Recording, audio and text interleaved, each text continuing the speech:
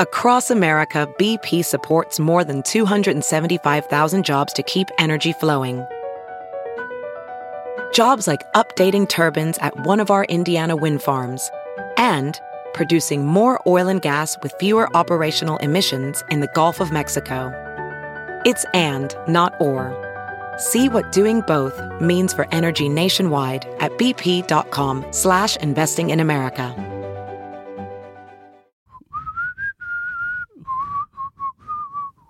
We should just have you whistling the theme song instead of the actual music. I think that's going to be our 2018 music that people would like. I think that would work, right? Sure.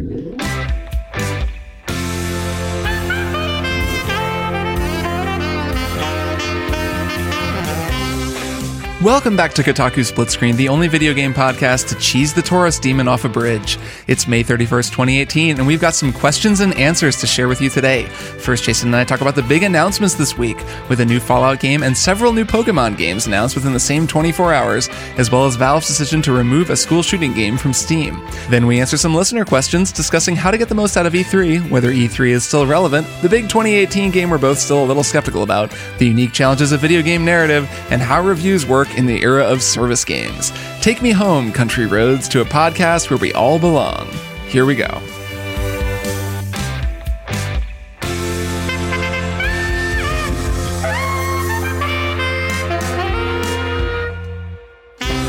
Hello, you ravenous video game news devourers of the world. Welcome back to Kotaku Split Screen. We're so glad that you're here. My name is Kirk Hamilton. I am the editor-at-large for Kotaku.com, joined, as ever, by Kotaku News editor Jason Schreier. Hello, Jason. Hello, Kirk. It is an exciting week. We have Fallout news. We have Pokemon news. It feels like E3 has already started. Give it to me. Doesn't it? Give me the news. E3 starts like a week earlier every year. I think Yes. that eventually E3 will just be beginning in March. Like GDC, we'll just have to stop going to GDC because there will be so much E3 news to cover. It's sort of how it feels to me.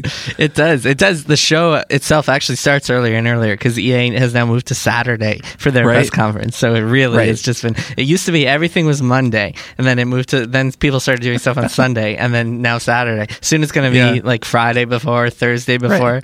Eventually it's going to I'm really picturing, being at the Moscone Center for GDC and Konami is like, here's our pre-E3 press conference. Yes. Come hear what we're doing. Yeah, Konami, they're definitely going to They would be the ones who would do it, I feel like. Just to tell us about some pachinko. Do you remember the 2010 Konami press conference? It was like the most batshit thing. Okay, I'm just looking this up. This is the type of thing where people should Google it, but there was like Tak Fuji, the Japanese developer, was like doing wild stuff. It was this legendary thing. It was just extremely awkward and like cringy. It was just people doing weird things and saying weird things. You got to just watch it. Just watch it. Maybe you can play a clip from it. Like there's a line where they go 1 million troops or something like that. Maybe you can find a clip on YouTube and play a clip of it. All right, we'll see what we can do. Either people will hear a clip right now. You can compete in the online leaderboards and battle with armies of the more than 1 million troops. 1 million troops. Wow. 1 million troops. I love you guys. Or they won't, and they'll just have to imagine it. Okay, fair enough. So before we get started talking about the news and getting into a whole bunch of questions, you have a couple of things to say, but I wanted to bring up, have you caught up on Westworld? No, I'm a few episodes behind. Have you? Yeah, so I was going to say, I'm about 3 episodes or 4 episodes behind, and I have no desire to catch up, just based on what I've seen online, the way people talk about it, and how they say that they can't understand anything, and it's all just muddled garbage. I'm just like, you know what? I think I'm just done with this show. So sadly, I don't think we'll be able to do a Westworld season finale pod, because I think I'm just not going to watch it. Oh, I'm definitely going to watch it, but actually, like, hearing that people are saying that makes me want to watch it more perversely. But of course it does. I respect your desires to not see you it just anymore, like bad things. Isn't it all Shogun World stuff now? It's all Japanese, medieval but Japan. Apparently, I don't know. Apparently, it's all super confusing. And then one thing that I did watch last week and loved to death was American Vandal, which you told me to watch last year. I finally got to it, and it is incredible. It like starts off as this serial parody and then turns into this incredible teen drama that's hilarious and poignant and interesting. So, I highly recommend it to all of our listeners. American Vandal. It's on Netflix. It's like an 8-part I liked it too. series. I think it was maybe an episode or two too long or something like that. There was only there were a couple times where I was like, okay, but they've so been at this for are a all long those time. crime docs. Yeah, I guess so is every Netflix show. So Yeah, is every that's also Netflix show true. ever. So fair enough. So that's the good thing. The bad news is Westworld. The good news is American Vandal. Did you want to bring something up before we get into the news? Yeah, I had a couple of things to talk about. First is a minor correction from last week. Someone pointed this out to me on Twitter. We were talking about Peter Stormare when talking about Until Dawn, and I incorrectly cited him as the train ghost, the subway ghost from the movie Ghost. He's not. I had remembered him as that, but he isn't. That was actually another veteran character actor named Vincent Schiavelli, who is like another one of those total character actors who you'd know him the second you saw his face. He's in a million things, and that was more his heyday, and Peter Stormare was not that guy. Though maybe if they had made Ghost 10 years later, Peter Stormare would have been that guy. They have very similar DNA, but I thought that was kind of a funny mistake. I was so sure it was him. I was sort of talking off the top of my head. Turns is this out, like the dude. character actor, the male character actor equivalent of Margot Martindale and of character The actor Margot Leftovers? Martindale? Yeah, I know. Well, of confusing her and the one from The Leftovers, Patty Levin from The Leftovers. I feel like character actors frequently just fall into this kind of thing. They have a sort of a type, but there's usually room for two of each type. In this case, it's weird, older, white guy who's sort of gaunt and looks haunted. And that's both of these actors kind of fulfill that role. Also, Peter Stormare, very good in John Wick, in the John Wick movies. That's another, he does a great job in those. The only other thing I wanted to mention is the certain robot assistant you and I have discussed at length, who we call Alexa, Alexander. who you can't say because who we call Alexander on the show. It's a good thing you're Jason listening to this on headphones. Otherwise, I would just keep saying like Alexa, just keep breaking the rule. Turn on the lights. Well, I at least have the decency to not refer to her by her actual I guess name. our listeners are having to deal with this. Yes, exactly. This is why we don't use the full name. As I was trying to explain before you literally interrupted me to say the name. Who we refer to as Alexander. There's multiple horrifying news stories about Alexander out there that I'm sure people have heard, only because they're the very kinds of. These. Oh, you haven't? No, oh man! What happened? So, the main story is that one thing that's going around is that apparently these receivers, I think Siri maybe as well, but I know Alexander can hear at like really high frequency sounds that can be triggered in ways that we can't even hear because their microphones are capable of hearing that, which makes them susceptible to hacking. That's one thing that's a little bit gives me some pause. But the big story was a Portland couple actually in my hometown fell victim to, I'm quoting Gizmodo's right up here, fell victim to an quote unlikely string of events, unquote. This is, I believe, how Amazon described it, where they were having a conversation. The Alexander overheard their conversation and thought it told them to record a message, recorded them, and then thought it told them to send it to one of their contacts. So basically, they get a message from one of their people in their contacts that Amazon has synced to the Alexander. They get a message from them saying, you should probably disconnect your device because it just sent us an overheard conversation the two of you were having in your living room. So was it like a sensitive conversation? No, and I think it was just them talking about some boring shit. Okay. But I mean, holy crap. And you think about the things that you talk about and the fact that this thing is always listening to you. I mean, what a way to underline the fact that this thing is always listening and that the utility that you get out of it of being able to say its name, same as with Siri on your phone, does mean that it's listening to you all the time and that this is a thing that can happen. Apparently, it was like described as a very rare occurrence or something, but that's not very good. I mean, that it basically should be, this has never happened before and we're going to stop it from happening again. And that wasn't exactly their response. Their response was, oh, this is a very rare occurrence. It only sometimes happens. It's almost like tech companies can be irresponsible with their power. Yeah, and we continue using this. We don't have any of our contacts in our Alexander, so there's no one it could send it to. But you still do it. Yeah, we're still using it. This doesn't make you less want to just throw out your... Oh, I mean, each of these stories makes me increasingly skeptical of the whole thing and of using it, along with the fact that, to be frank, that it's not that great. I mean, we have it synced up to some of our lights through these smart plugs, and that's pretty cool. But even that is just you can do that through an app. You don't have to have this thing listening to you all the time to do that. And yes, this does definitely make me double down on security on it and also just be increasingly skeptical of the whole thing. Like, this is not worth it. Yeah, this is why I'll never get one. Yeah, it'd need to be a lot better, I think, for it to be super recommendable to a lot of people. It's right. It's kind of a gimmick, and now it's becoming it's starting to feel like an increasingly fraught or risky gimmick that isn't really worth the Yeah, a time. scary gimmick. It's a gimmick that might ruin your life by sending your talking shit about someone to that person. Yeah, to them, exactly. And if you say someone's name, it would hear that name and maybe think, oh, okay, I'll send them this recording you just made. Ugh. Man, yet another reason why I would never fucking have an Alexa. Because, like, who knows? You never know who's really listening, like, for all the privacy. Like, I assume that everyone's reading everything I do anyway, but I don't want to add more things to my home that could potentially do that. Well, that's disturbing news. And speaking of disturbing news, let's get to some good news. Speaking of disturbing news, let's get to some not disturbing news. Yeah, so we're going to get through the news really quickly because we have a ton of questions to get through this pre-E3 mailbag. Before we get through the news really quickly, I just want to point out that last week, as I was editing our show, I was laughing quite a bit about the fact that we started the news segment by saying, okay, lightning round, and we made this big deal out of it. And then we spent for friggin' ever on every single topic. So I think when we say we're going to get through the news quickly, we're going to have to start living up to that, or people are never going to believe anything we say again. Okay, we're going to get through the news semi-quickly. We're going to get through the news at a leisurely pace. There you go. We're gonna go as fast as we go, and deal with it. Okay, so news item number 1. We are going to get a new Fallout game later this year. Although I guess they haven't said, Bethesda hasn't said when it's coming out, but I think later this year is safe to assume based on their previous marketing release timings. So here's the deal. So on Tuesday morning after Memorial Day weekend, Bethesda put up a teaser that said, please stand by, in that Fallout style. And then they put up a Twitch stream that was literally just a bobblehead from Fallout, but just on a table. And they kept doing all these weird, trolley things, like people would walk in and out of the frame, and it lasted for 24 hours. Hundreds of thousands of people watched it. I think the peak was 140, 150,000, something like that. Because people apparently like Fallout games. Who would have thought?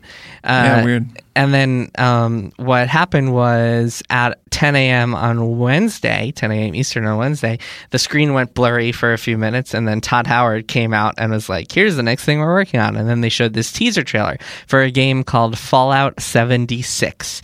And they haven't said what Fallout 76 is, but I've since reported that it's actually going to be a survival online RPG. So it's not a Fallout game in the traditional sense. It's not the traditional single-player open-world RPG that you would expect from a Fallout game. Although it sounds, from what I've heard, like it'll have quests and a story, and it'll feel very Fallout. It's not like they're just sticking this name on a Rust game or something like that. But it is very inspired by survival games and has the base building from Fallout 4. And I think will feel very different than your traditional Fallout RPG. So there's a lot of interesting things to unpack here. First of all, Kirk, would you play a game like this? Of course, sure. I'd give anything Bethesda Game Studios does a chance. They generally make good games, so they sure do. Absolutely. Although Fallout 4 was a little disappointing, I thought. It was the first Fallout game that I didn't really, or the first Bethesda Game Studios in a while that I didn't finish or spend too much time. I would actually describe Fallout 4 as quite disappointing. I thought it was disappointing. I mean, still had a lot going for it, but yeah, I was disappointed by it too. But I think in that, with that in mind, the fact that they're changing the formula and trying something new is actually a good thing. Exactly. That makes me think, yeah, great, I'll try something different. I'd rather that than just a Fallout 5 that's just another, that's just Fallout more 4, of the same, yeah. Yes, even that felt like Fallout 3 and Fallout New Vegas, and I've played a lot of those games. So although it does mean that your prediction about the Elder Scrolls 6 being announced at E3 this year is not going to come true, sadly. I mean, it means maybe it won't come true, but that chicken has not hatched, or whatever the expression is, so let's not get ahead of ourselves. Unless they're just concept art, this is coming 3 years from now or something like that, because from what I've heard, all of Bethesda's Maryland team, they're kind of all hands on deck on this thing for the most part. I'm sure they have some people on pre-production and other stuff, and they are working on other things, but this is their big focus for this year. It's also being made not just by their main studio in Maryland, but also by their new studio in Austin, which actually used to be called Battlecry. Do you remember that game when they announced it a few years ago? It was like a hero fighter combat combat type game, like a multiplayer online game. Yep. So that game got canceled. And Bethesda announced in late 2015, around the time Fallout 4 came out, that Battlecry was canceled. And what happened was that studio moved to this project. And it's to Bethesda's credit that instead of just shutting down the studio, they gave them a new project after their first game flopped. So kudos to those guys. And yeah, I'm curious to see this. There was an interesting thing. I had some interesting dilemmas when it came to reporting on this game, because I actually heard a little bit about what it was on Tuesday while the teaser was going on. And so I was thinking in my head, okay, like I don't really want to, as longtime listeners of Split Screen know, our perspectives on like leaks and reporting on unannounced games have evolved over time. And I've kind of moved towards the camp of like, I don't really want to spoil announcements just for the sake of spoiling announcements. I don't really see much value to that these days. So I was thinking, okay, I'll just let them have their announcement Wednesday morning because I knew it was going to come the following morning. And then they announced it, and they didn't actually say what it was. And at that point, it's like when you see this company building up hype with this game, making everyone think it's going to be a new Fallout game when it's actually something else, and taking pre-orders, it feels almost like I would be negligent to not tell people what I've heard about this game. So at that point, I felt like, okay, you know what, I have to ask around some more, find out what I can, and be able to share that with people. So that was my thinking throughout this whole thing. It was just kind of an interesting little inside baseball there for people, a little peek into the reporter's notebook, you might say. So let me ask you, based on what you've heard, are you excited about this game? Do you think it sounds cool? Yeah, I mean, I've never really gotten into a survival game, but if I were to get into a survival game, it would be Fallout. And one thing that I think is interesting about this is that like every survival game we've seen so far, Rust, DayZ, Ark, they've all been very janky early access type of things with very small studios. This is something that's been in development for years. It's going to come out as a fully shipped product. It's going to be something that has the backing of a multi-million-dollar studio as opposed to like 10 guys in a house somewhere. And while Bethesda obviously doesn't have a reputation for making super polished games, and their open world games have been traditionally very buggy, I think that this will still be like something a little different than the survival game experience that people are used to. So I'm very curious to see it. Like this is, if I'm going to play a survival game, it will be a Fallout game because I love that series and I think it's really good. One interesting tidbit I thought that you noted in your piece about this was that this is set significantly sooner after the apocalypse that led to the Wasteland becoming the Wasteland in earlier Fallout games. Those tend to be about 200 years after the vaults closed. This is closer to, what's the number? It's much, much sooner. So the world will be wilder and more dangerous, which, could make this feel just a little bit different, which would be very different. Nice. Yeah, I think maybe not. Maybe it'll feel the same no matter what. But it seems like it opens the door to that at least, which is cool. I feel like it has to feel different because it's not like they have time. Like if you think about Fallout 3 and Fallout 4, many of these cities were built over decades, if not hundreds of years, because those two games took place 200 years after the war, and this takes place 20 years after the war. So I don't even think they would have cities. Like you would have to build the cities, and they could actually make some interesting ties. Like I think it's going to be set. They hinted that it was set in West Virginia, so I guess that's not super close to DC. But like, imagine if you built your own version of Megaton or something like that, or like some other like landmark or something. There are some really cool things they could do with this, and yeah, I'm very excited to see it. So we'll see it in just a week and a half, I guess, at E3 at their press conference on Sunday night. So yeah, very excited for that. And I know it's not like exactly what Fallout fans want and what like people with like who love massive RPGs want, but I will totally give it a chance. Speaking of things that are take a series in weird new directions that are not exactly what people are expecting, Pokemon also got some new game announcements this week. So this is news item number 2. So I'm gonna have to break this down because there are a few different elements of this. I would appreciate that, if only because I've loosely been paying attention to this, and I think I know the gist of everything, but I'd love to hear more detail from you. Okay, so first of all, I'll start with the vaguest thing, but also what might be the most important thing to core Pokemon fans, is that they said there is a core, proper Pokemon game, the next generation of games, in fall 2019 for Switch. So that's the number one.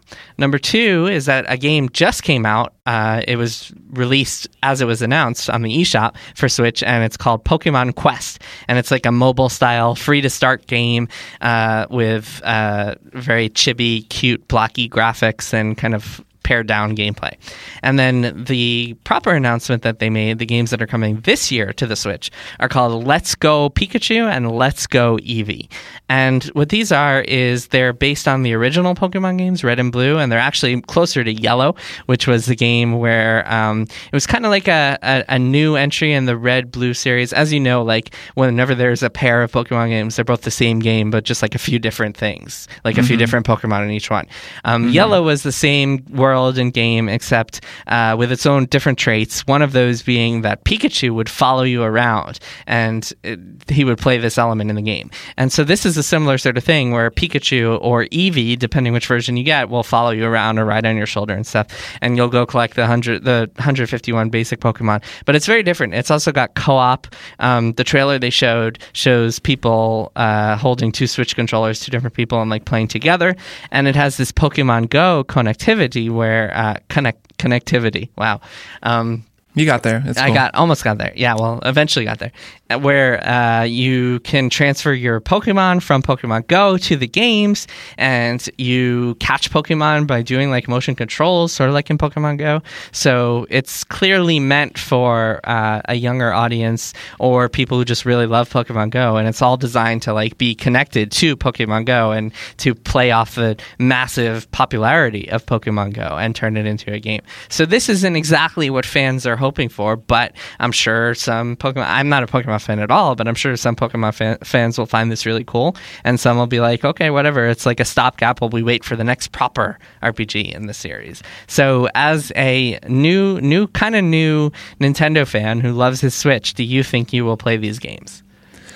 No, not really. I mean, I might play the 2019 one. Like, I played a little bit of Sun and Moon and a little bit of Y, and I just, I don't really get into the games. I've tried. Yep. There are just so many other things to play that they're not really my thing, and since I didn't grow up with them and I don't kind of have that connection, it just doesn't grab me in the way that I know that it grabs so many people. It does seem like a smart move to have these short-term games out, to have sort of planned out this launch schedule that they have, and definitely to tie to Pokemon Go, something that's on the Switch, only because, as we've noted multiple times, as much as we don't write about Pokemon Go all the time, and that show or that game, it sort of faded from the video game enthusiast press landscape a little bit. It's still a really, really popular game that's been constantly updated and changed, and a lot of people still play it, so it makes total sense for them to do this. Yeah. Oh yeah, it's still massive. It's still gargantuan. I think I saw a stat that like it was in the top 10 of mobile games for 2017, the year after it came out. That doesn't surprise me at all. It's still humongous. Yeah, absolutely. And I think this is a smart move of Nintendo to do like, hey, we're doing this weird experimental thing, and also we're doing proper Pokemon games next year. It's gonna be, this year is just, between that and Smash Brothers, it just feels like they're destined to just sell another bazillion Switches. Like, it's funny because that, Pokemon and Smash are both things that I'm not super into, and given that last year was just this absurd, hard rain of amazing Switch games that are in the franchises I like. We got a new Zelda and a new Mario, and, ports of all these really great games that were so good on Switch. This year is less exciting for me, and I think I've seen this voiced by other people too. I don't think I'm alone in this. But you're right that those two series are super, super popular among sometimes just a whole different group of people. And having those games on the Switch will be huge for the Switch in the long term. Yeah, and also if you, just as a Switch owner and as someone who likes the system, I think that if you're into the system, you want it to do well, because the more millions of Switches get out there, the more publishers will be like, oh man, I have to put my game on this platform, and therefore the bigger the library will get, and you'll start seeing more and more ports of third-party games and all sorts of other good stuff. So yeah, and I'm sure Nintendo will have other cool stuff for this year at E3 that we don't know, have no idea Metroid Prime. Yeah, Metroid Prime Trilogy. That's what I want, man. Yeah. Metroid Prime Trilogy on Switch, more than anything else. I think that's a good expectation, a good prediction. All right, news item number 3. Valve removes school shooter game from Steam. So there is this game called Active Shooter that came out on Steam recently, and it was about like being an active shooter. Let me At a school, not just any active shooter. Yeah, it was. You would be. I'm just looking at the. Oh no, maybe it was just a mass shooting game. I've actually played you were supposed this. to. It was like you're holding a gun and you play as you can switch to between like a shooter or a SWAT team member who's trying to stop the shooter or a civilian, and the trailer just has someone like murdering teachers in a school, and people were just like calling for it to be removed from Steam and criticizing it because it seemed to be in bad taste, and the developers of the game said this game does not promote violence, we wanted to promote awareness, and Valve removed it. I believe this week they just removed it. And they said that the developer of the game is a, quote, troll who has a, quote, history of customer abuse, publishing copyrighted material, and user review manipulation. This was in a statement to Kotaku's Nathan Grayson. So they figured out, like, while they were investigating this controversy, they figured out that that the guy who made it had this long history of trolling and whatnot. But actually, I think there's an interesting question there. Like, if we believe that games are art and can be whatever they want to be, do you think that it's okay do you think that Valve should allow a game about an active shooter to be on Steam? I have not made up my mind how I feel about that particular question. It's a tough question, right? Like, I don't want to put you on the spot here, but it's like an interesting debate is like, if we believe that games are art and should have a message and should say whatever they want to say, shouldn't that also mean like that we shouldn't believe in censorship of controversial things? Well, I mean, I think that raises a number of other related questions that are equally challenging and equally important. For example, you said censorship. Obviously, you're using the word kind of broadly. Government censorship is the only thing that actually counts as censorship. Yeah, if fair. They're not being censored by the government, they're not being censored. However, given that these platform holders like Valve and like, Apple is another good example, have the ability to just pull the plug on a game and, basically deprive it of a massive audience that it could have gotten. That's not exactly censorship, but it kind of is. It is because they have so much control over the PC market. Right. So the more of these mega platform holders, same way that if Comcast decided, oh no, your TV show can't broadcast, right, on Comcast networks, that kind of fucks you. That sort of thing. There are so many related topics to this. There were a couple parallel stories to this. The fact that Apple pulled Valve's Steam streaming app from their store was kind of funny. I believe they said it was because you could buy games within it without going right. through the I think App it was Store because it violated some of their terms in a way that was sort of related to competition. So there's that, which is just sort of an ironic and interesting parallel that these two companies that both do the same thing. I mean, Apple has infamously pulled games, even games that were critical of Apple's manufacturing practices, have been pulled from Apple's store with little explanation, raising a lot of the same concerns. Obviously in this case, this game is abhorrent, is morally awful, made by someone who appears to just be kind of awful. And so it's a much easier case to just be like, well, fuck them, get them off there. But you're right that in abstract, the principle still applies. And I mean, there's also this parallel story of the visual novels that Steam has been pulling, some of them explicit with adult content. And then you're seeing GOG.com is sort of stepping in to say, well, we'll sell these visual novels on our service. So, you have a kind of a competitors coming in and saying, well, we're not going to hold things to the same standard, or we're going to sell things that you won't. Possibly opportunistically, also maybe, related to some principle that they have. So in that story, as in a lot of things related to Valve and Apple and all of these companies, it tends to be a good thing when there isn't this like a near monopoly, an almost monopoly. I don't know what you want to call it. When one company doesn't have that much power. I think it is a monopoly. I think Valve doesn't have a monopoly. I mean, there are other ways to buy PC games online. It's not a monopoly. But a monopoly doesn't necessarily mean that it's the only way to do something, at least according to, I believe that antitrust law in the U.S. doesn't mean, well, I guess the definition of monopoly is exclusive possession or control of some sort of supply you can chain, be found, I think you could be found in violation of antitrust laws without being found to be a monopoly. I would not describe Valve as a monopoly. But, but anyways, I mean, these are all really big topics. Obviously, if we're moving quickly through the news, they're complicated ones. No, we're moving semi-leisurely. We're having a leisurely stroll through the news. That's right. I forgot. We're taking our time. So, I haven't played this game. It seems like trash to me. I am not shedding any tears over active shooter being pulled from Steam. But I think it does raise a lot of those questions. There are, I mean, ultimately the problem is when one company has so much power over a single marketplace, that causes issues. But it'll be interesting to see like how Valve continues to evolve. It's also kind of a problem that Valve's communication is so subpar, and the way they like seem to have issues all the time, just like telling people, okay, this is why we did this. This is why we did this. You know what I mean? Yeah, well, so the quote they gave to Nathan at the end of his article is interesting because they said basically the reason they pulled this game was not related to content. It was related to the developer's history. But they did say to Nathan, the broader conversation about Steam's content policies is one that we'll be addressing soon. That's the quote. So maybe we'll hear more from them about that, and we'll have to see what they say. Very true. Okay, that's a good note to end on. Let's take a quick break, and then we will come back and take some reader questions.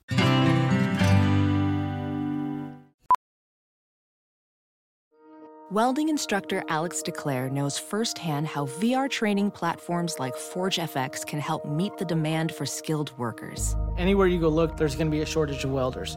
VR training can help welding students learn the skills they need to begin and advance in their career. The beauty of virtual reality is it simulates that exact muscle memory that they need. Explore more stories like Alex's at meta.com/metaverseimpact. As you write your life story, you're far from finished. Are you looking to close the book on your job? Maybe turn a page in your career? Be continued at the Georgetown University School of Continuing Studies. Our professional master's degrees and certificates are designed to meet you where you are and take you where you want to go. At Georgetown SCS, the learning never stops, and neither do you. Write your next chapter. Be continued at scs.georgetown.edu/podcast. Ready to elevate your home? Picture this: central heating, a cozy fireplace, or your dream walk-in closet. Build a backyard oasis, go green with solar panels, or start a business. It's all possible with Figure's home equity line of credit. Unlock up to $400,000. Apply online in 5 minutes. Funding in as little as 5 days. Head to Figure.com and transform your home. Figure Lending LLC, DBA Figure, Equal Opportunity Lender, NMLS 1717824. Terms and conditions apply. Visit Figure.com for more information. For licensing information, go to www.nmlsconsumeraccess.org. Hey, I'm Melissa Kirsch, Editor-in-Chief of Lifehacker. And I'm Alice Bradley, Lifehacker's Deputy Editor. And we're the hosts of Lifehacker's podcast, The Upgrade. On The Upgrade, we help you improve your life 1 week at a time. We talk to guests like former hacker Hector Monsegur about online security. You need to be aware of how you could be attacked. You need to be aware of what's your weakness. And Alan Alda on how to communicate more effectively. And in order to achieve that, we start with teaching exercises derived from improvisation. And sex therapist Steven Snyder about how to have great sex in a long-term relationship. What really works under those circumstances is if you enjoy the other person selfishly. Hey, your life? It's terrible. We can help.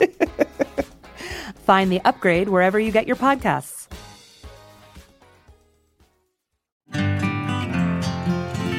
And we are back. It is time, as always. Well, I guess as normally, as once in a while, it is time. As occasionally, to answer some listener questions. So this is kind of a pre-E3 themed mailbag that we're going to talk about. We got a whole bunch of questions in here. Hopefully we get through them all. As always, you can reach us at splitscreen@kotaku.com. We got a couple of questions that are like, what do you think X company will do, or what do you think Y company will do at E3? And we'll be addressing all of that next week when we do our annual E3 predictions episode, and you and I will go through each conference and talk about those. So for now, we're going to do other questions. Let's jump in. Do you want to start us off with the first one? Sure. Let me see what Cameron has to say. Cameron writes, "Hey Kirk and Jason, longtime listener, first-time emailer. Thank you so much for a great podcast. You have both given some great suggestions and insight over the last year and a half or so. Never would have watched The Marvelous Mrs. Maisel without Kirk's pushing, and Jason's book has completely changed the way I play video games. You've also both inspired me and my fiancé to finally pony up for HBO so we can watch The Leftovers." This is great. This is just great to hear that we're spreading good content to people. Cameron writes, I recently found myself video game industry adjacent. I'm an editorial intern with Boss Fight Books. Very cool outfit, by the way. That's me talking. Okay, this is Cameron. And a staff writer for The Completionist, a successful YouTuber. I'll be going to E3 this time for the first time, and with what I guess are media credentials. Any advice on how to approach the show as someone who wants to have a great time but also is interested in PR and producing as potential career paths? Or should I just bring my Vita and play as many games as I can while standing in line for the big publishers?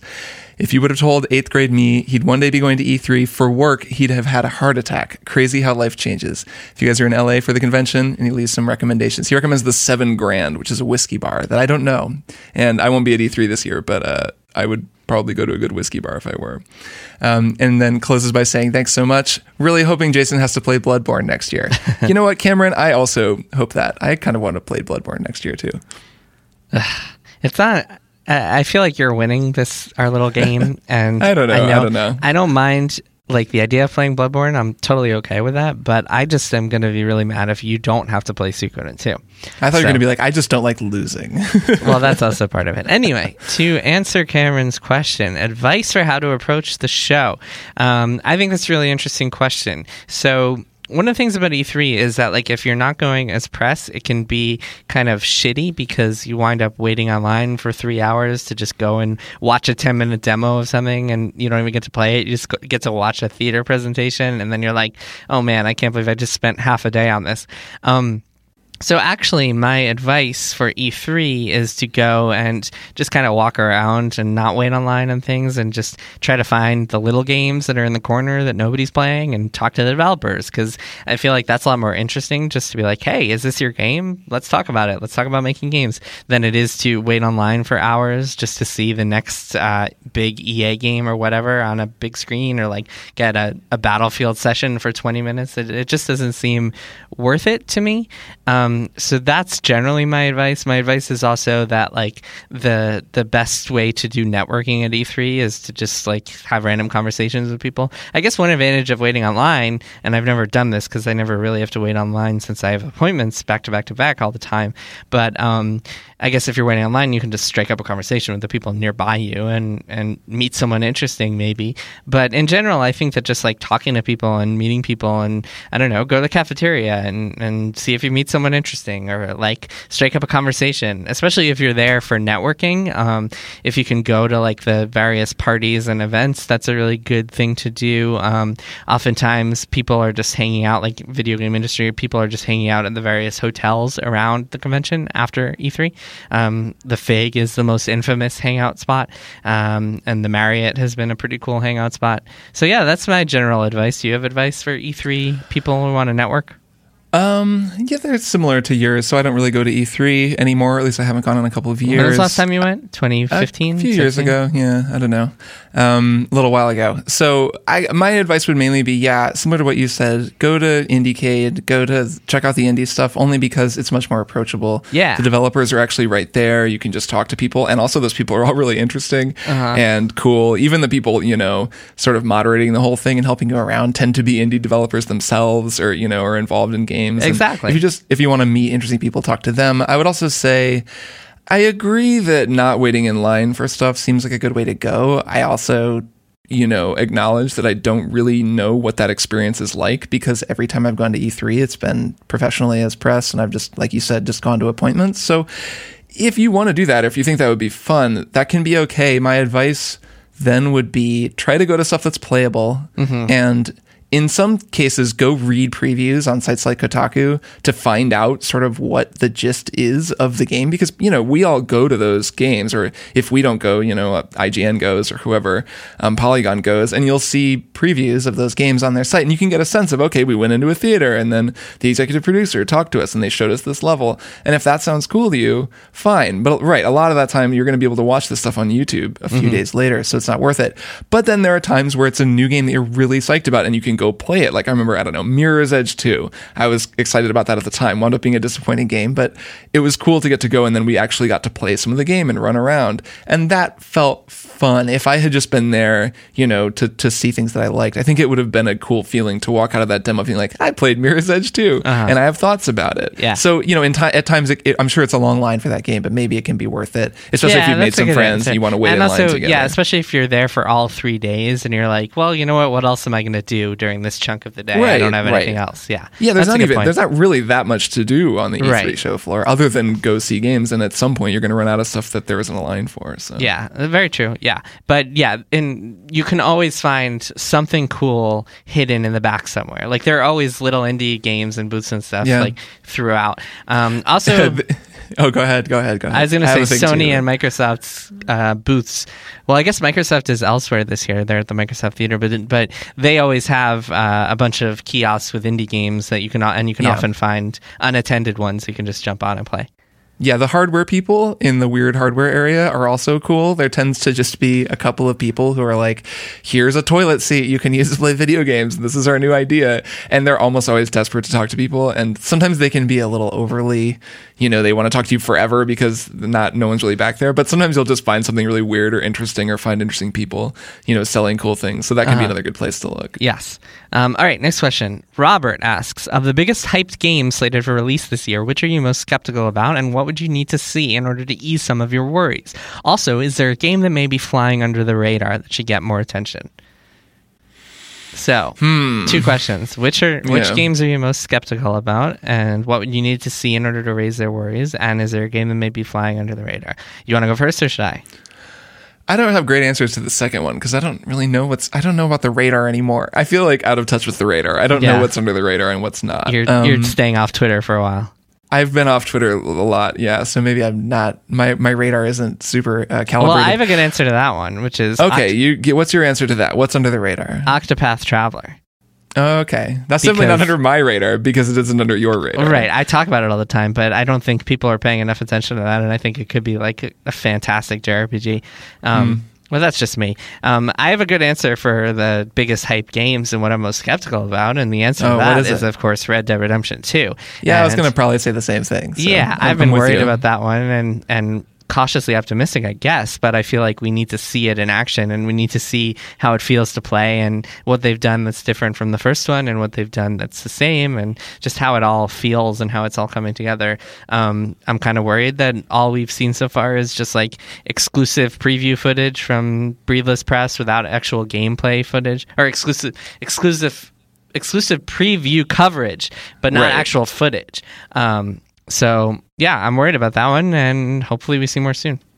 Yeah, at least a little skeptical of that one, I would say. Like, Rockstar has a pretty good track record. They clearly throw a ton of man hours and resources at their games, so it'll be a really polished AAA game, probably almost certainly. But yes. I'm with you that I'm just a little skeptical that it's going to really grab my attention or make me care that much. Yeah, I'm also worried about Anthem. I'm just worried about it in general. And everyone else. I mean, that seems like an obvious answer, but also cautiously optimistic. I know we're going to see a lot of that at EA Play, which is the one that starts on Saturday.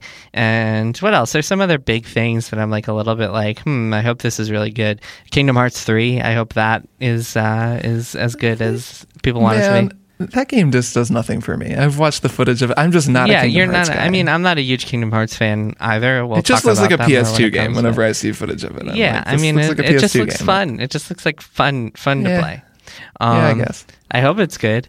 What else? Yeah, I think that those are my main ones for now. I guess we'll see more at E3 and I should say I'm not even skeptical of Kingdom Hearts. It's not that. It's just that game doesn't that series doesn't really do anything for me. So I think it. Have you played any of them? Like it. No, not really. I played a little bit of one, maybe it's somewhere, but just enough to be like, oh, okay, I get it. This is just a kind of a console-y action RPG. Yeah, that's fair. All right, you want to do the next one? Sure. This is from Scott. Is it Scott? Oh, yes, this is from Scott. Scott says, "Hey, Kirk and Jason, my question might be too basic for the show, but I'll ask it anyways." Scott, as evidenced by the fact that I'm reading this on the show, it was not too basic for the show, so good job. Here is Scott's question. Is E3 important for the gaming industry? What purpose does it actually serve? Obviously, it generates hype for games, but with as much gaming coverage as there is now, does it make sense, or does it make much of a difference compared to games that aren't announced at E3? What do you think? So, well, there's also a PS part. P.S. I really loved the Secret Hunters of Destiny episode you did, and I'm looking forward to what you guys do next. Cheers. We liked doing that. Shout out to Secret Hunters of Destiny. Okay, so there are a few different questions here, a few different things to unravel. So is E3 important for the gaming industry? So what a lot of people don't realize is that E3 is extremely important for people behind the scenes, because as all of the sizzle and glamour of the show floor and the press conference is going on, which is what we all see from home, while that's all happening, developers and publishers are taking all sorts of meetings behind closed doors where developers might pitch their games to publishers. Publishers might meet with retailers to show off their new games and be like, "Hey, Walmart, this is why you should stack Fallout 76 in front of your store this year as opposed to the other things." And then EA might come and say, "No, you should put Battlefield 5 in front of your store." So there are all sorts of meetings like that happen at E3. It's also the only time where a lot of like international people might be in town, publishers and developers and executives, and they're all going to be taking plenty of meetings. So there's a lot of stuff going on that we just don't see, the kind of like shadow side of E3. As for the actual parts we see, the press conferences and the announcements and the trailers and demos and all that hypey stuff, I think it's still pretty important. I think it still gives the video game industry this feeling of like this annual mecca, even though things have changed so much over the years and nowadays there's like a stream of announcements all year long. There's still something essential about it, I think. And there's still something that is like, if you're a developer, a small developer, and you get picked to show your game in a sizzle reel at Sony's E3 conference, that's like the biggest deal in the world. That will get you so many more eyeballs. Or like if you just make a big splash at E3, that might change the course of your game forever. So yeah, I mean, I think it is pretty important still. What do you think? So I'm more just weary of and skeptical of E3 in general. I don't have a lot of use for it, even though it's fun professionally just to have a whole lot happening and to get to just work a lot and write a lot and have a lot of people reading the site. I'm less excited by E3, and I do think basically E3 is a marketing event, right? And it's in total a marketing event that combines aspects of press, of a press event with aspects of a business and like you said, a retail, deal doing business event. So taken as a total, as a marketing event, it is still absolutely useful for all of these companies that I don't really care about, and these retailers making deals and all this stuff that we don't really cover and is not, really my thing. As a press event, I think the press aspect of it is fading in relevance. That doesn't mean much for E3 because it's so relevant in all those other ways that you've already explained. But it does seem to be, I think that the question of does it make much of a difference compared to games that aren't announced at E3? Sometimes that's true, sometimes that's not. Obviously, we've seen major, Rockstar can do whatever they want. They can announce a game whenever they want. Clearly, Bethesda can do whatever they want. They can announce a new Fallout game whenever they want. There are also indie developers who announce games, and the game sounds good enough or the developer has a good enough track record that it's exciting even if it isn't announced at E3. Or there are alternate outlets like the Video Game Awards that Jeff does in December. There are other that's places. Like the E3 of December. Well, but I mean, like, just I'm saying there are other press events that are made for doing that, and the Video Game Awards don't double as a marketing a deal making publishers event in the same way that E3 does. So I guess I see fading relevance on the press front, but given how important it is on all those other aspects, I don't think it's going anywhere. It's just we're gonna continue to see more and more news and more announcements throughout the year happening outside of E3. Yeah, I mean, we already saw with Sony, they kind of tempered expectations, and we'll talk about this more next week, but they essentially said, hey, we have these 4 first-party games, Last of Us 2, Ghost of Tsushima, Spider-Man, and Death Stranding, and then we're not going to announce any others. So that might be true, it might be a lie, but regardless, it's them saying, hey, this isn't what you should expect. Like, you shouldn't expect a bunch of megatons or whatever. So yeah, it's interesting times. All right, let's get to the next question. David says, "Hi, Kirk and Jason. I'm curious about two of the big titles that will be previewed at E3, Anthem and The Division 2. Do you think games like these can be reviewed in a better way than Destiny 2? Destiny 2 came out. Most outlets enjoyed the story a lot and said it was an improvement over Destiny 1. Soon, it became apparent that it was actually a step back from Destiny 1, and the game had a lot of problems. Is it possible for launch day reviews to address these sorts of issues, or should reviews of service games be treated as works in progress? Basically, how should reviews function in a world of games as a service? Thanks so much." So first, I just want to say that the ideal way to review Destiny 2 is to write a super long fictional story about multiple characters. Fan fiction. And their many complicated reactions to a flawed but interesting and in some ways better, in some ways worse game. I'm mostly joking, but I do get what David is asking. I don't know. What do you think of this? You've thought a lot about games as a service. What are your thoughts? I think that it's a tricky question that we're all asking all the time. I think that reviews can definitely, it's obsolete to think of reviews as static works that you just publish and then never touch again or never think about again. And I think that the idea of games as a service should really be coupled with reviews as a service. But just calling something like Destiny 2 the Kotaku review and then writing another article that's like Destiny 2 or updating that and bumping it up on the page, or like doing Destiny 2 1 month later. I mean, it's not really clear what the best approach to do it is. We've been playing around with this stuff called 1 month later, or 6 months later, or whatever. You might have seen headlines like that on Kotaku because we're playing around with that idea. But the short version is, all of these games need to be treated as works in progress, absolutely. And we as journalists and critics need to be covering these games continuously, as we have been for years. Like Kotaku, as some people might remember, was the first outlet to be like, hey, we are going to focus on post-launch coverage because the future of games is the present of games. And rather than focus on what's coming next, we're going to look at the interesting stories in the games that are out now.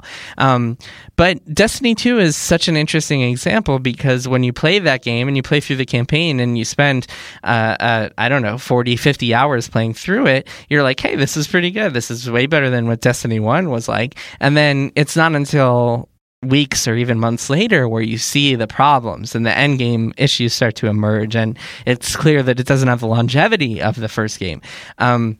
That's a really tough question to answer because it's like, do we wait to review it? Like, should we have waited 2 months to review Destiny? Your review I don't think is obviously that's not a tough question to answer. I think the answer to that is no. Yeah.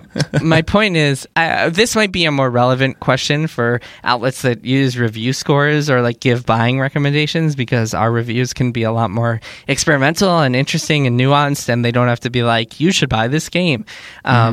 But when you put a review score on something, it adds that whole like aura of definitiveness that really can never be there with the games as a service. So, I mean, really, the answer to this question is that nobody should use review scores, because in a world of games as a service, those are even more irrelevant.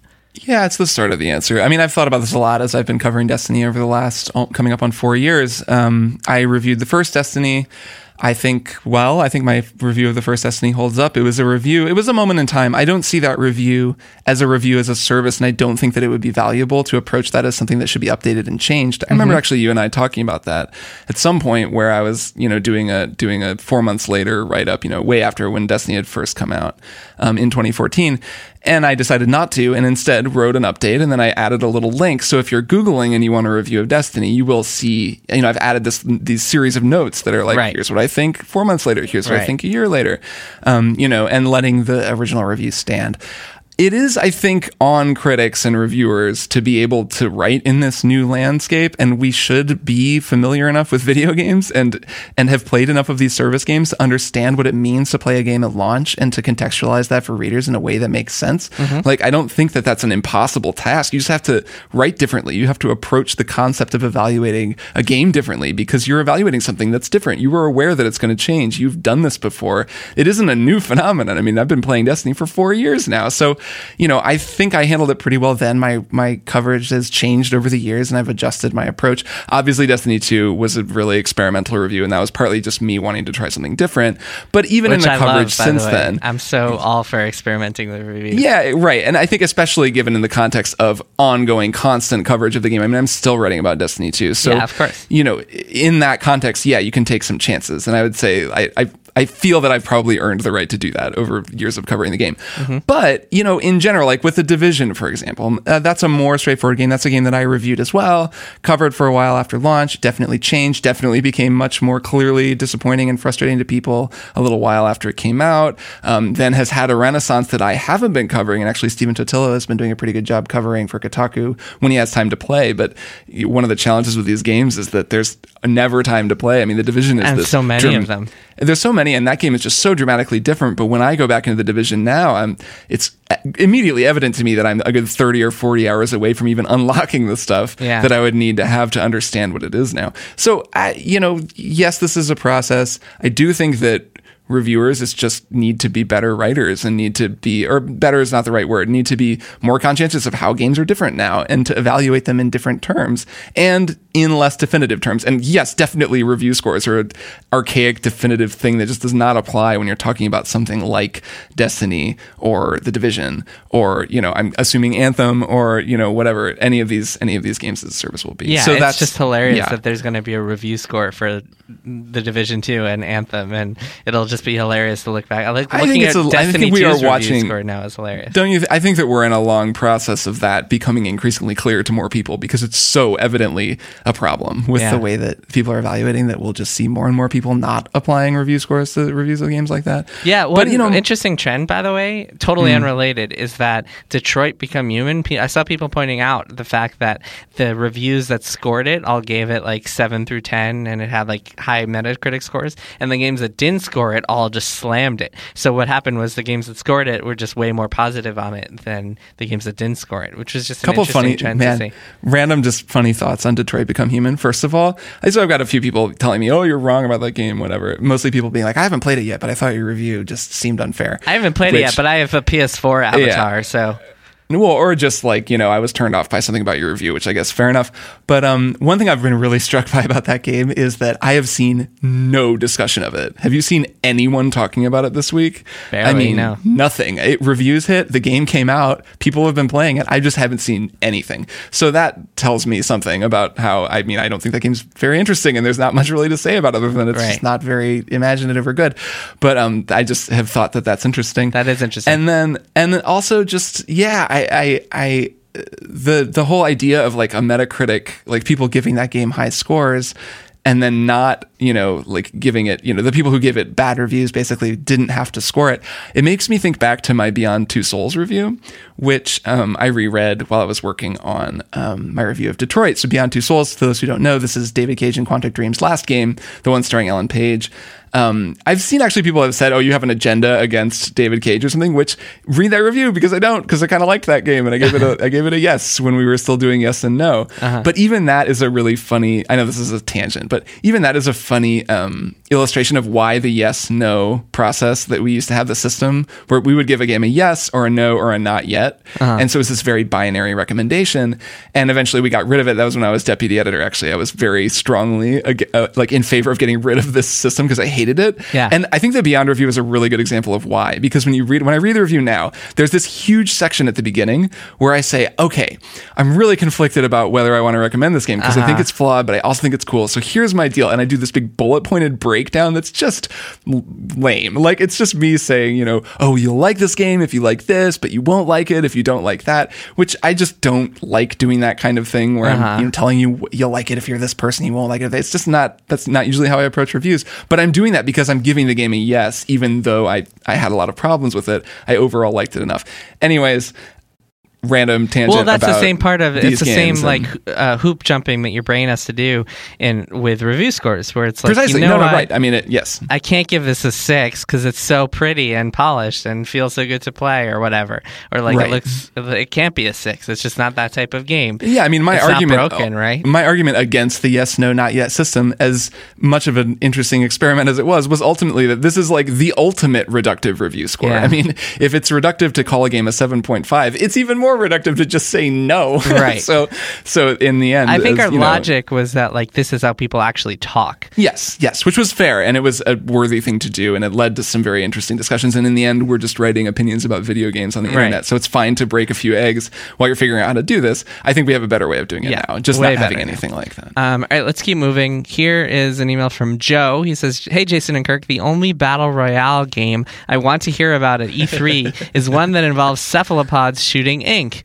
Obviously talking about Echo the Dolphin. Do you want to see, Kirk, a battle royale Splatoon game? No, I'd love to see. I mean, but I'd love to see I mean, that would be great. I think it'd be fun. I can't really imagine it, only because Splatoon maps are so small and don't have that many players. And I don't think the Switch online infrastructure could handle that many players. But sure, I'd love to see a new Splatoon PvP mode in general. I believe that the Octo expansion is all single player stuff, which I'm also psyched about. Though I actually still haven't finished the Splatoon 2 single player stuff. It's all very creative, but kind of. I can't play it for long periods of time. I'm not really sure why that is, but I would love to see new modes for that game, because I've actually been kind of going back to that game, and it's so freaking good, and I like it so much. Yeah, it's so cool. It's so stylish.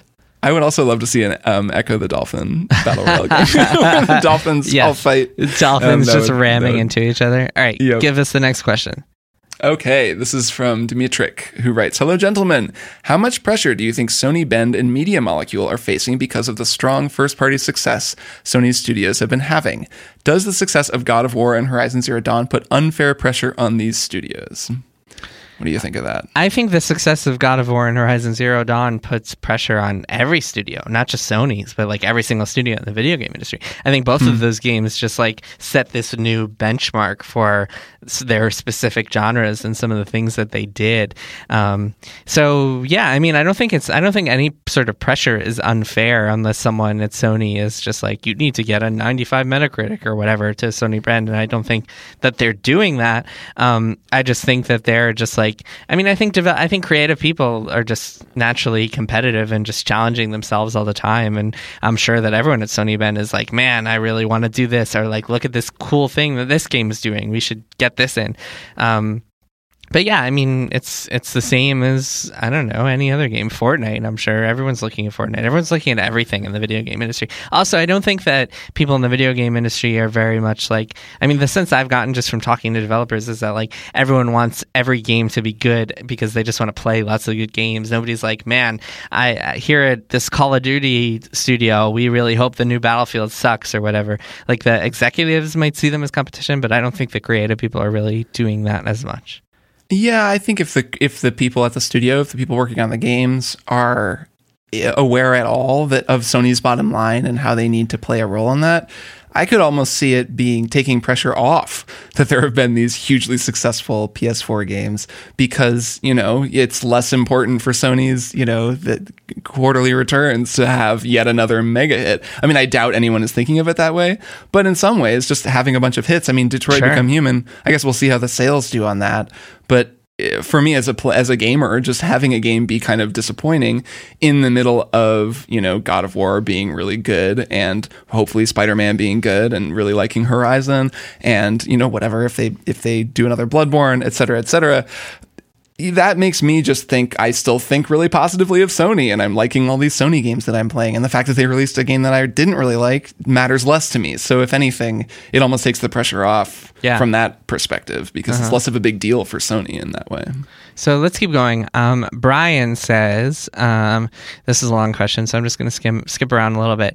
He says, basically, do you guys think we are running out of ideas in the video game industry? And he's not talking about ideas in game design, but he's talking about in hardware. It's clear that Sony and Microsoft haven't really made big leaps in terms of technological improvements compared to previous generations, and they haven't made great innovations either. Nintendo is the obvious exception, but how long can they continue to do so? Generally, console manufacturers and AAA developers are just pushing graphics, and this is going to get more expensive every year, but it seems like we're getting diminishing returns. Should these companies be looking for other avenues of innovation and growth? Should Sony and Microsoft experiment more with their consoles and controllers? Should they try to make gaming more accessible and attractive to the general public?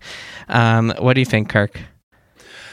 I mean, no, I don't think that they're running out of ideas. Like VR is as much as VR is still a niche thing, there are so many ideas in VR that can be sort of plucked out of the VR world and just placed on their own and are fascinating. The idea of, the way that VR hand controllers work with interacting with a digital space is like super cool. And there's stuff you can do with, Oculus Touch or whatever. Not to mention Microsoft's HoloLens experiments. Right, and you look at AR stuff, and then you look at AR stuff like Pokemon Go. I mean, Pokemon Go is still, there is still a feeling of looking around the world and spotting an Eevee and catching it with your phone, and it's right there in the world with you. That, that I think brought so many people into playing this kind of game that had never been there before. So if that's the goal of innovation, is to bring in new people, which I think at least in terms of controllers and interface and UX, it generally is. The people who are already here, who are comfortable playing with a massive, complicated video game controller, are kind of here, and they want to bring in new people. Yeah, I think that they're doing that. I mean, we're not seeing like some crazy new idea, but I don't know when the last time we really did was. The Wii? Is that kind of the last thing that was just a... Yeah, but the Switch is just video games. I mean, actually, the Switch was hailed for kind of being a return to just, okay, it's more games. I mean, it's portable. There's some stuff you can do. I mean, but not also, like the it's Wii. not like so Brian talks about accessibility to the general public, and the biggest game we've ever seen, or at least the biggest game we've seen this decade, is a copy of a Battle Royale game that came out last year. It's like as far away from innovative as you get. So actually, I think it's accessible in a different way, right? It's free. Yeah. It's free on your phone. But I mean, the fact that that's penetrated the mainstream and reached people who wouldn't normally play games, and maybe they play Fortnite and they're like, hey, man, I would really like other games. So that aspect of it.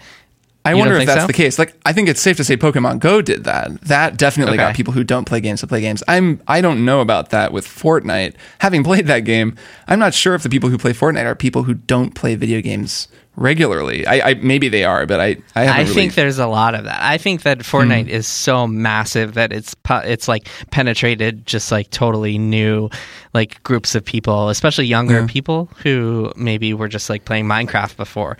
But the younger people I feel like all just play video games. Sure, also. I guess they're just going to grow into more games. Yeah, I mean, I don't know. I feel like I don't know. What I've seen kind of anecdotally is just the way that Fortnite has taken over everything.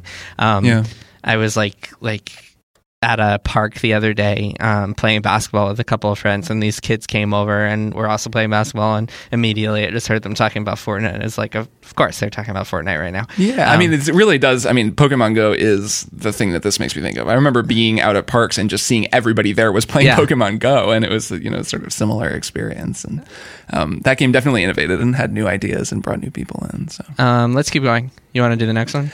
Yes, this comes from Sam. Sam writes, God of War was hailed for its story, and it is a masterwork of world building and character development and dialogue, but it has a plot structure that is almost exclusively go to point A, find out you need item X, progress past point A to find point B, find out you need item Y, go to point C, find out you need item Z, etc. I found the narrative structure unbelievably gamey and cheap. But I didn't read that critique in any review. Is the bar just too low for video game narrative, or am I just crazy? Well, Thanks, I don't think... the pod. I'm a big split scrivangelist. I just wanted to get that in there. That's a good one. Split scrivangelist.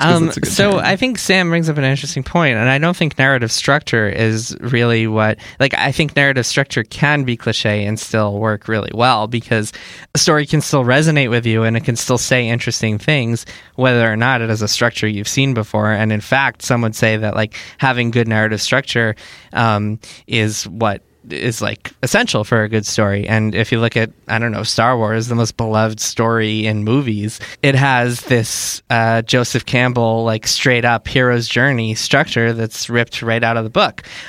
So at the end of the day, I don't think that having like a gamey structure is necessarily something that hurts a story. And when Sam says that when God of War is a masterwork of world building and character development and dialogue, I mean, I think that's why it's hailed for its story.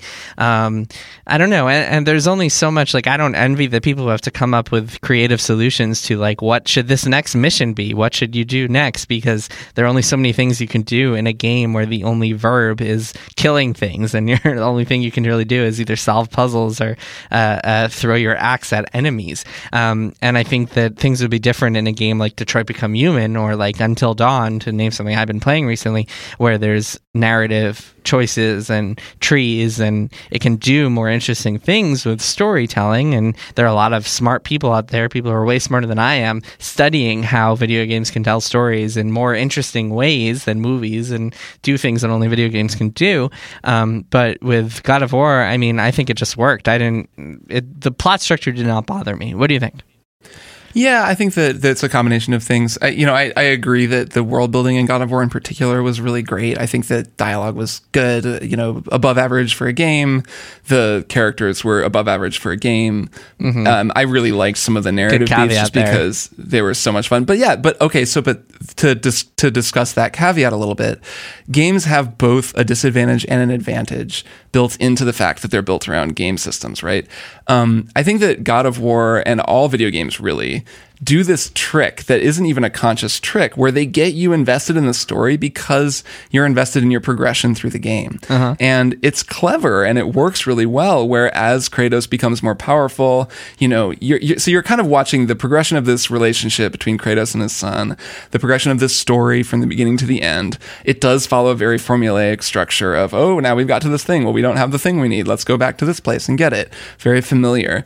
But what's happening through all that is also you're getting more powerful and you're getting better stuff and you're getting better at the game and you're fighting harder enemies and your level is raising. You're getting new abilities. And so kind of undergirding the progression of the story is this constant sense of progression through the game, which is always satisfying even through games that don't have stories, right? That's just like something games do well, is give you this feeling of progression. They've gotten very good at it. Yes. Right. So it's kind of by dovetailing those things together, you feel like the story is this thing that you've really worked your way through and built toward, and now it's reached this conclusion because you've also been playing the game and progressing through the game. It's a massive strength in one sense because it makes even a story like God of War, which, it's fair to say that God of War is a pretty standard story in a lot of ways. It has a lot of nice moments and beats. It's really well done, but it's not, that's going to freak you out. It's, I would say, not like The Last of Us. To me, was a much more, shocking story at times and had a lot more impact on me and the characters and stuff. I liked them better, to use a sort of similar game as a comparison. Uh-huh. But it has that going for it. At the same time, because it has that going for it, it needs to be structured to work with that structure. So then you wind up going to point A and needing to go to point B to get item C. And you kind of wind up doing that same thing that we do in all these games, including The Last of Us, including whatever other major AAA story-based games that aren't doing, really experimental stuff with narrative like you're seeing in more indie games. So it's a strength and a weakness. It's something that's unique to games. It's something I'm always interested in seeing games experimenting with or putting aside.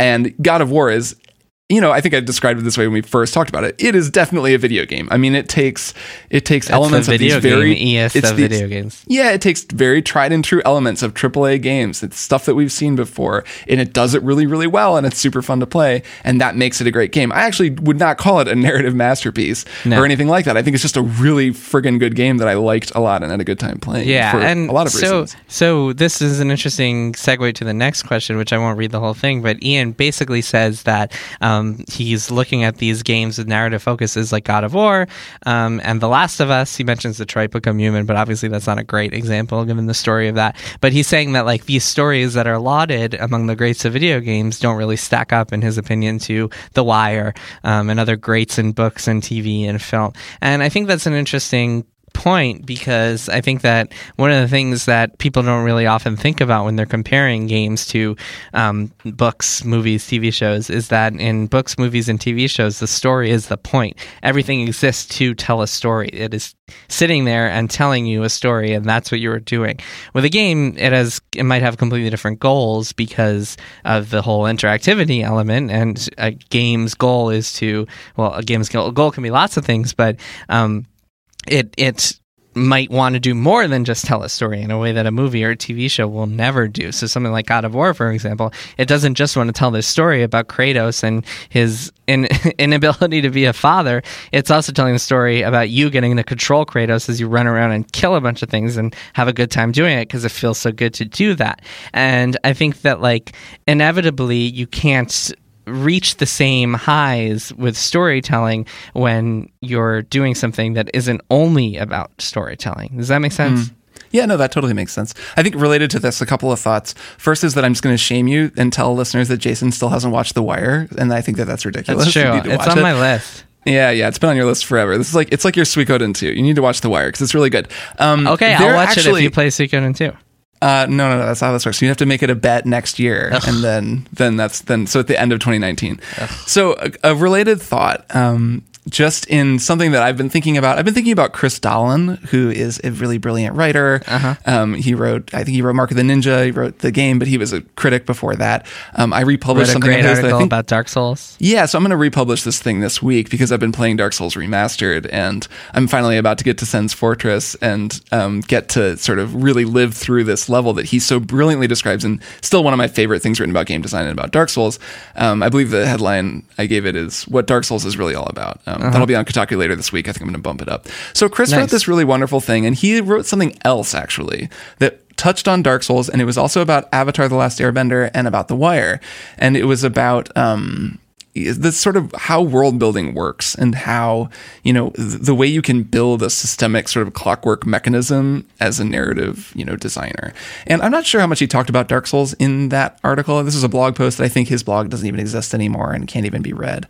But this is just based on memory. Yeah. But basically, I do think that Dark Souls actually does some interesting stuff, and games like Dark Souls do some they have some very high level similarities with The Wire. So the thing about The Wire that's you'll find when you watch it that makes it so rewarding is that the show does not hold your hand to an extent that is still unusual in basically any series that aren't made by George Pelecanos and David Simon. And it's really, I mean, it's a show where rewatching it, I was like, holy shit, I understand like 75% more of what's happening now because I've watched the whole thing once and I know what happens. I know who all these people are and what they're talking about because it's very, very dense and it never really holds your hand. Dark Souls, in the way that it builds its world, is really the kind of world and the kind of story that could only be told in a video game. And, you know, other games have done this as well, but it really is effective when you start to see, you know, the whole tapestry of the full trilogy and what the characters they're talking about and the way they bury things in item descriptions and hide things around. You watch some of those Dark Souls lore videos that are legit and really are backed up by the text of the game. The game isn't just doing this sort of story we're talking about in God of War. It's telling this completely different structured kind of a linear story, but it's really, really cool. And I do think that games are experimenting with storytelling in that way. And I'd love to see more of that. It tends to be more like, you know, like in Destiny where there's an A story. That's just kind of the big story of whatever, you fighting something. But then over time, there's this B story hidden away in all these little things. And that winds up being the more interesting story. I think we see that a lot right now because there's still a need for that big story, you know, that obvious movie style, you know, narrative, which, as you pointed out, isn't always well served by being in a game who's, you know, because the game's goals can be something other than just telling that story as well as possible. Yeah. Interesting points all around. Let's keep going. Let's get through a couple more. You want to read this next one? Yes. Mike writes, "Hello, gentlemen. Jason, how many things do you know about that will be revealed at E3 that people have no idea about yet?" That's a good one. So that's a tough question to answer. So there are a few different... I was hoping you would just be like 42. 42. So there are a few things. So I'm handling our planning for E3. So there are a couple things where like publishers will be like, okay, we have this unannounced thing coming and kind of hint a little bit, or they won't say anything, but they'll just say unannounced game. And then sometimes I'll piece together what it is. But like, I would never ever share that because for me to share stuff that I'm learning while trying to plan for an event would be the biggest dick move ever. So yeah, that's one thing. And then there's stuff that like just people have told me or things that I've heard or gotten emails about or whatever over the months or over the weeks that I think will be at E3. And that stuff is, I mean, there are a couple of things I can think about. I don't want to like tease people and be like, oh my God, I know about this amazing thing, because there's nothing like that I can really say.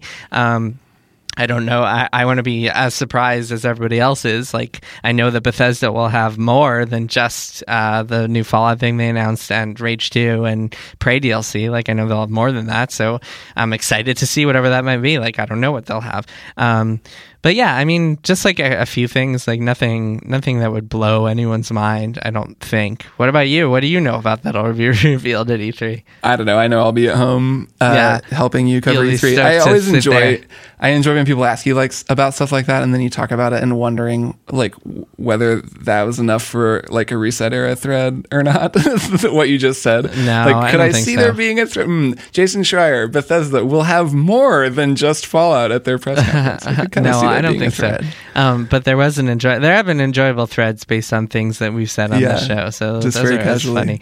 funny. I like the idea of just casually dropping things.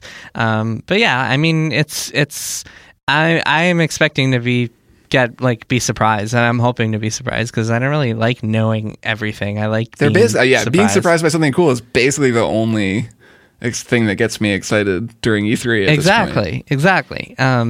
There's one thing I know about that might excite you, but I won't tell you about because I want you to be excited.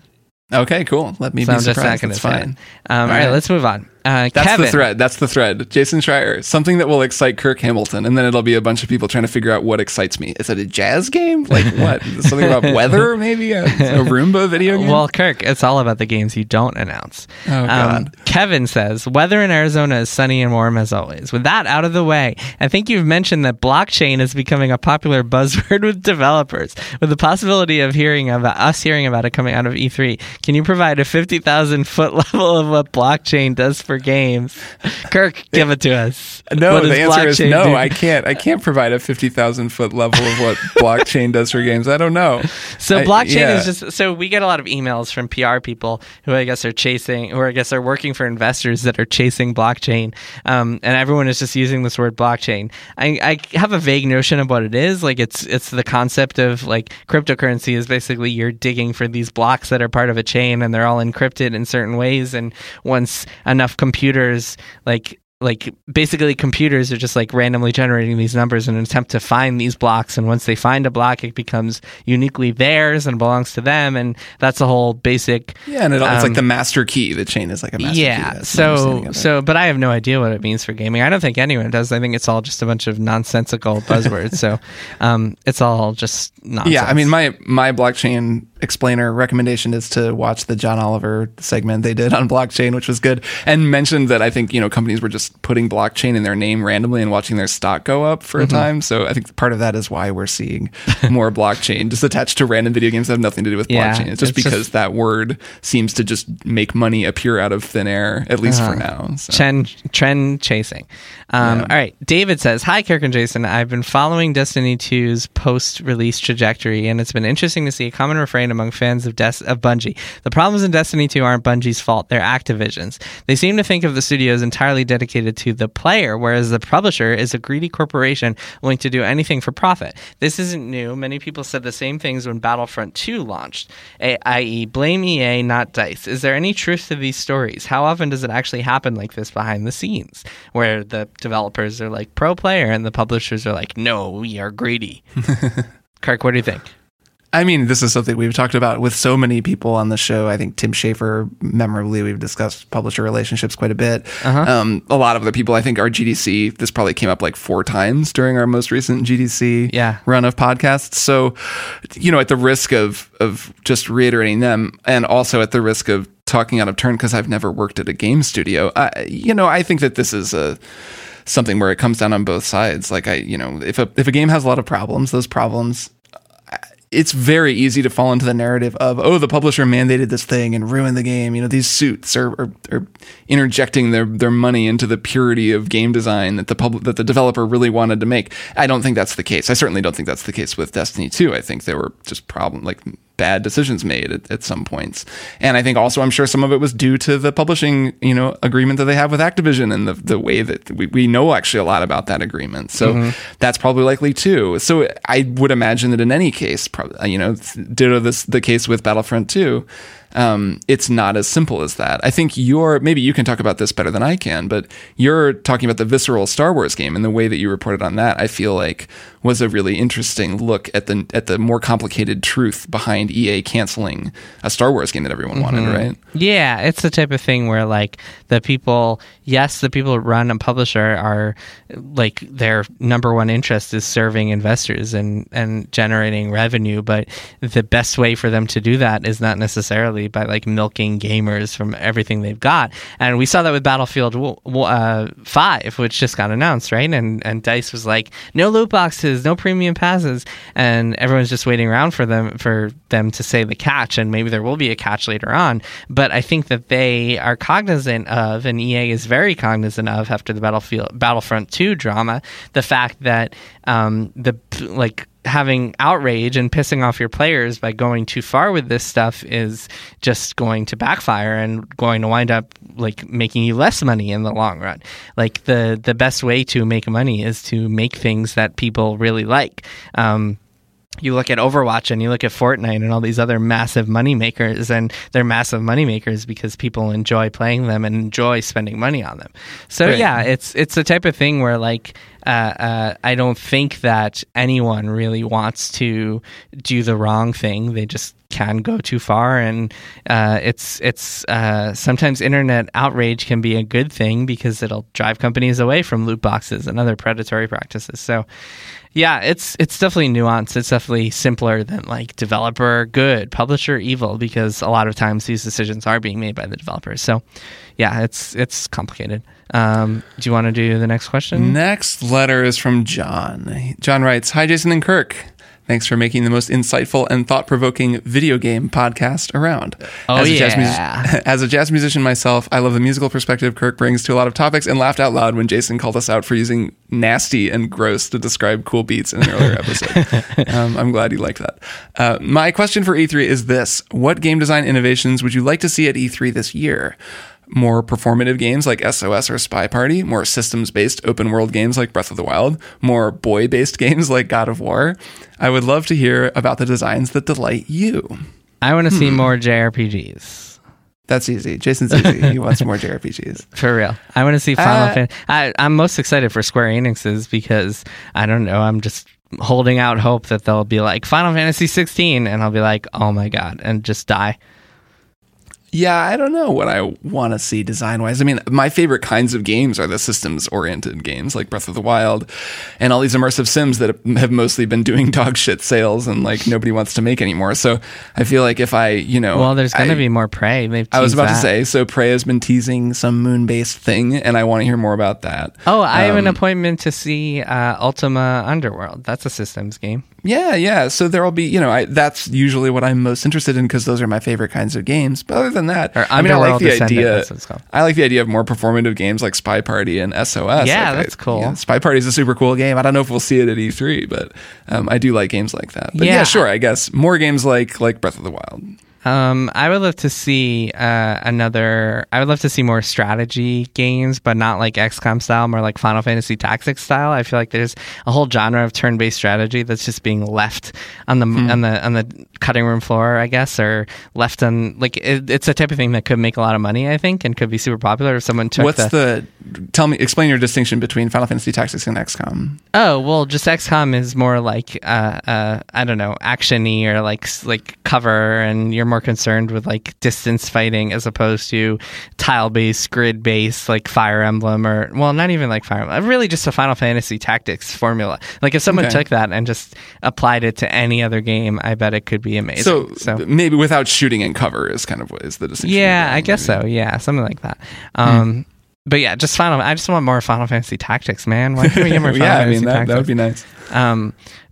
I don't know. I like being surprised. Something that surprises me in an interesting way. But I've become over time, I think I've told you this, maybe I mentioned on the show, but like I used to, in the early 2000s or when I was younger, I would only play RPGs, and all I would buy and play or ask my parents to buy or whatever was RPGs. And then I think it was like 2007 or 2008 other than like PC games, I guess, point and click adventures and stuff like that, and strategy games. Actually, maybe I didn't only play RPGs. Consoles. This has been quite a journey, Jason. I only played RPGs on consoles. And then it was only like 2008 or so that I started broadening genres and playing like Metal Gear Solid and Grand Theft Auto and stuff like that.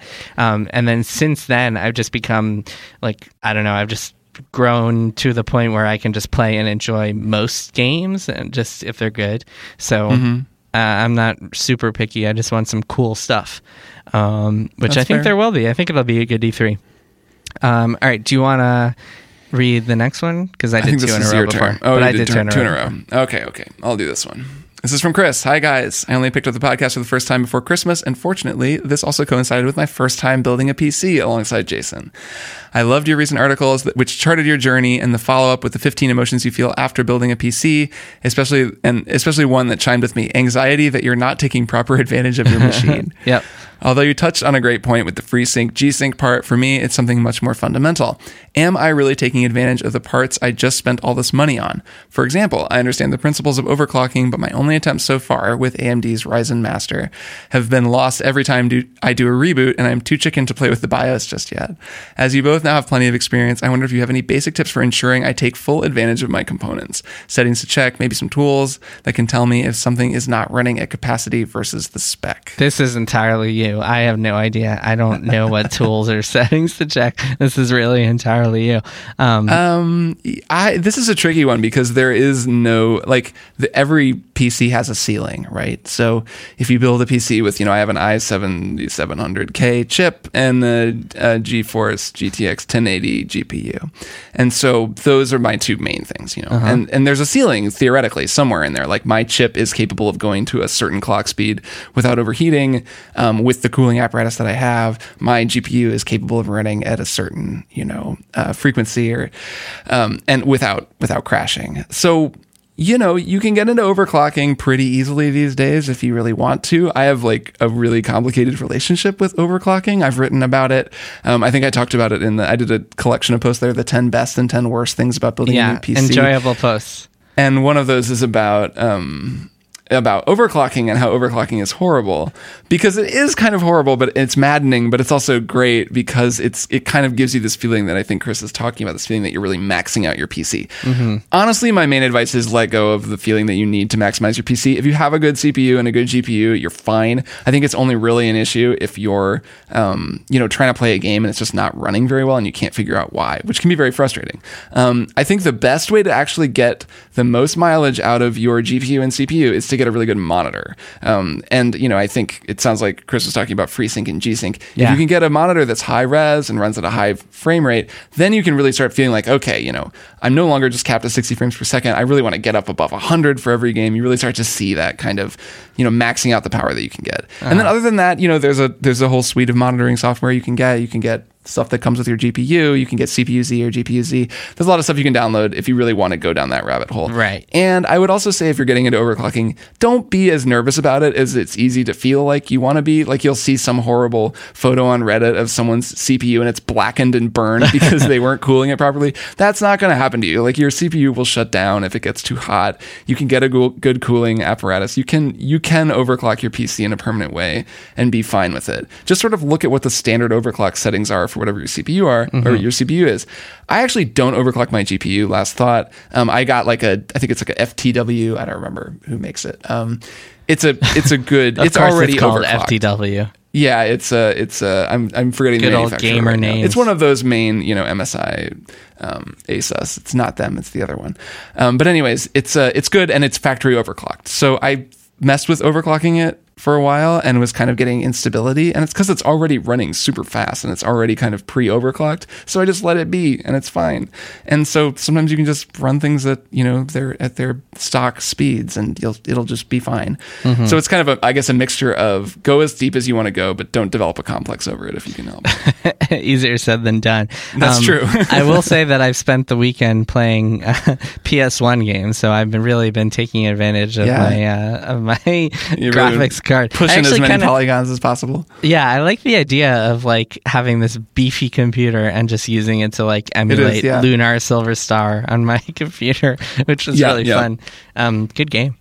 All right, one last question. I'll read this one. Brandon says, "Hey, Jason and Kirk, I've had something on my mind in a while." He talks about how he just joined the PC world. He's been an Xbox user for a while, and his girlfriend he introduced to gaming, and she winded up buying herself a Switch, so he wants to play Mario and Zelda. So the question is, what are our thoughts on picking games to play? With the sheer number of good games out there and limited time we have a day, how do you decide what to play when you have free time? Kirk, how do you decide what to play? Because my answer is just text Kirk. What should I play? That's actually sort of true. My take is it varies. It varies. It depends on how I'm feeling and where I'm at in life and what I'm trying to do. There are times where I'm really ready. Like lately, I've been playing Dark Souls Remastered, which is a very involved game that requires you to pay attention at every moment. And so I've had time for that. At other times, before that, I was playing a lot of Destiny 2, which does not require that for the most part, and is very just kind of chill mainstay that I can just kind of grind and listen to podcasts and do my weekly stuff for a few hours. I haven't had that much time to play a whole lot of things lately. And I do find, especially with Destiny as the relevant example, because that's the kind of game that I've been playing like this, it gets harder and harder for me, even for work at times when I just feel like it's, a game where it's designed to just be played forever and I can just play it forever. Yeah, there definitely comes a point where comparing that to playing Dark Souls is a pretty stark difference, where Dark Souls, every moment with that game really feels rewarding and challenging and involving. A game that just feels like an appointment that you have to keep every week. There are times where, at least for me, I just am like, okay, I can't do this anymore. I've played all the new stuff. There's a bunch of little things I haven't gotten, but I'm just going to kind of stop. And so I think that's at least been a consideration for me lately is going for more sort of that quality of the game, where the game is a dense, real thing that I can like play and focus on, and not just sort of an ongoing commitment to maintain. But then sometimes I like the ongoing commitment because it's low impact and chill and whatever. So it's easy. It varies, I guess. It's easy to be like, hey, what should I play? Oh, you know what? Gotta grind in Destiny a little bit. Gotta play some that's PvP. Just an easy answer, right? Yeah. Where sometimes I think, well, I have 5 other things I could be playing. I could be playing Donkey Kong, I could be playing Dark Souls, I could be playing more Into the Breach or whatever, and that sort of just feels overwhelming. So then I just go play Destiny anyways, and that's fine. Like that can be a nice thing to do. It is. Choice paralysis is a very real thing, which is why I recommend texting Kirk, and I'll give you his number right now. It's and you should text him and be like, hey, Kirk, what should I play this weekend? And he'll respond and give you a good answer. That's what I do, so try that. Yeah, great. I'm really looking forward to hearing from all of you. All right, Kirk, I think that's it. We will be back next week to talk about our E3 predictions, which is exciting. We are almost there. Very, very exciting stuff. And yeah, see you around. All right, see you next week, Jason. Goodbye. Kotaku Split Screen is an official podcast of Kotaku.com. It's produced by Jason Schreier and me, Kirk Hamilton. I edit and mix the podcast and also wrote and performed our theme song and other music. We're part of the Fusion Podcast Network, where Mandana Mofidi is executive producer of audio. You can find us on popular podcast services like Panoply, NPR Now, Google Play, and Apple Podcasts, and we hope that you'll leave us a review if you like what you hear. Find old episodes at kotaku.com/splitscreen. Email us at splitscreen@kotaku.com.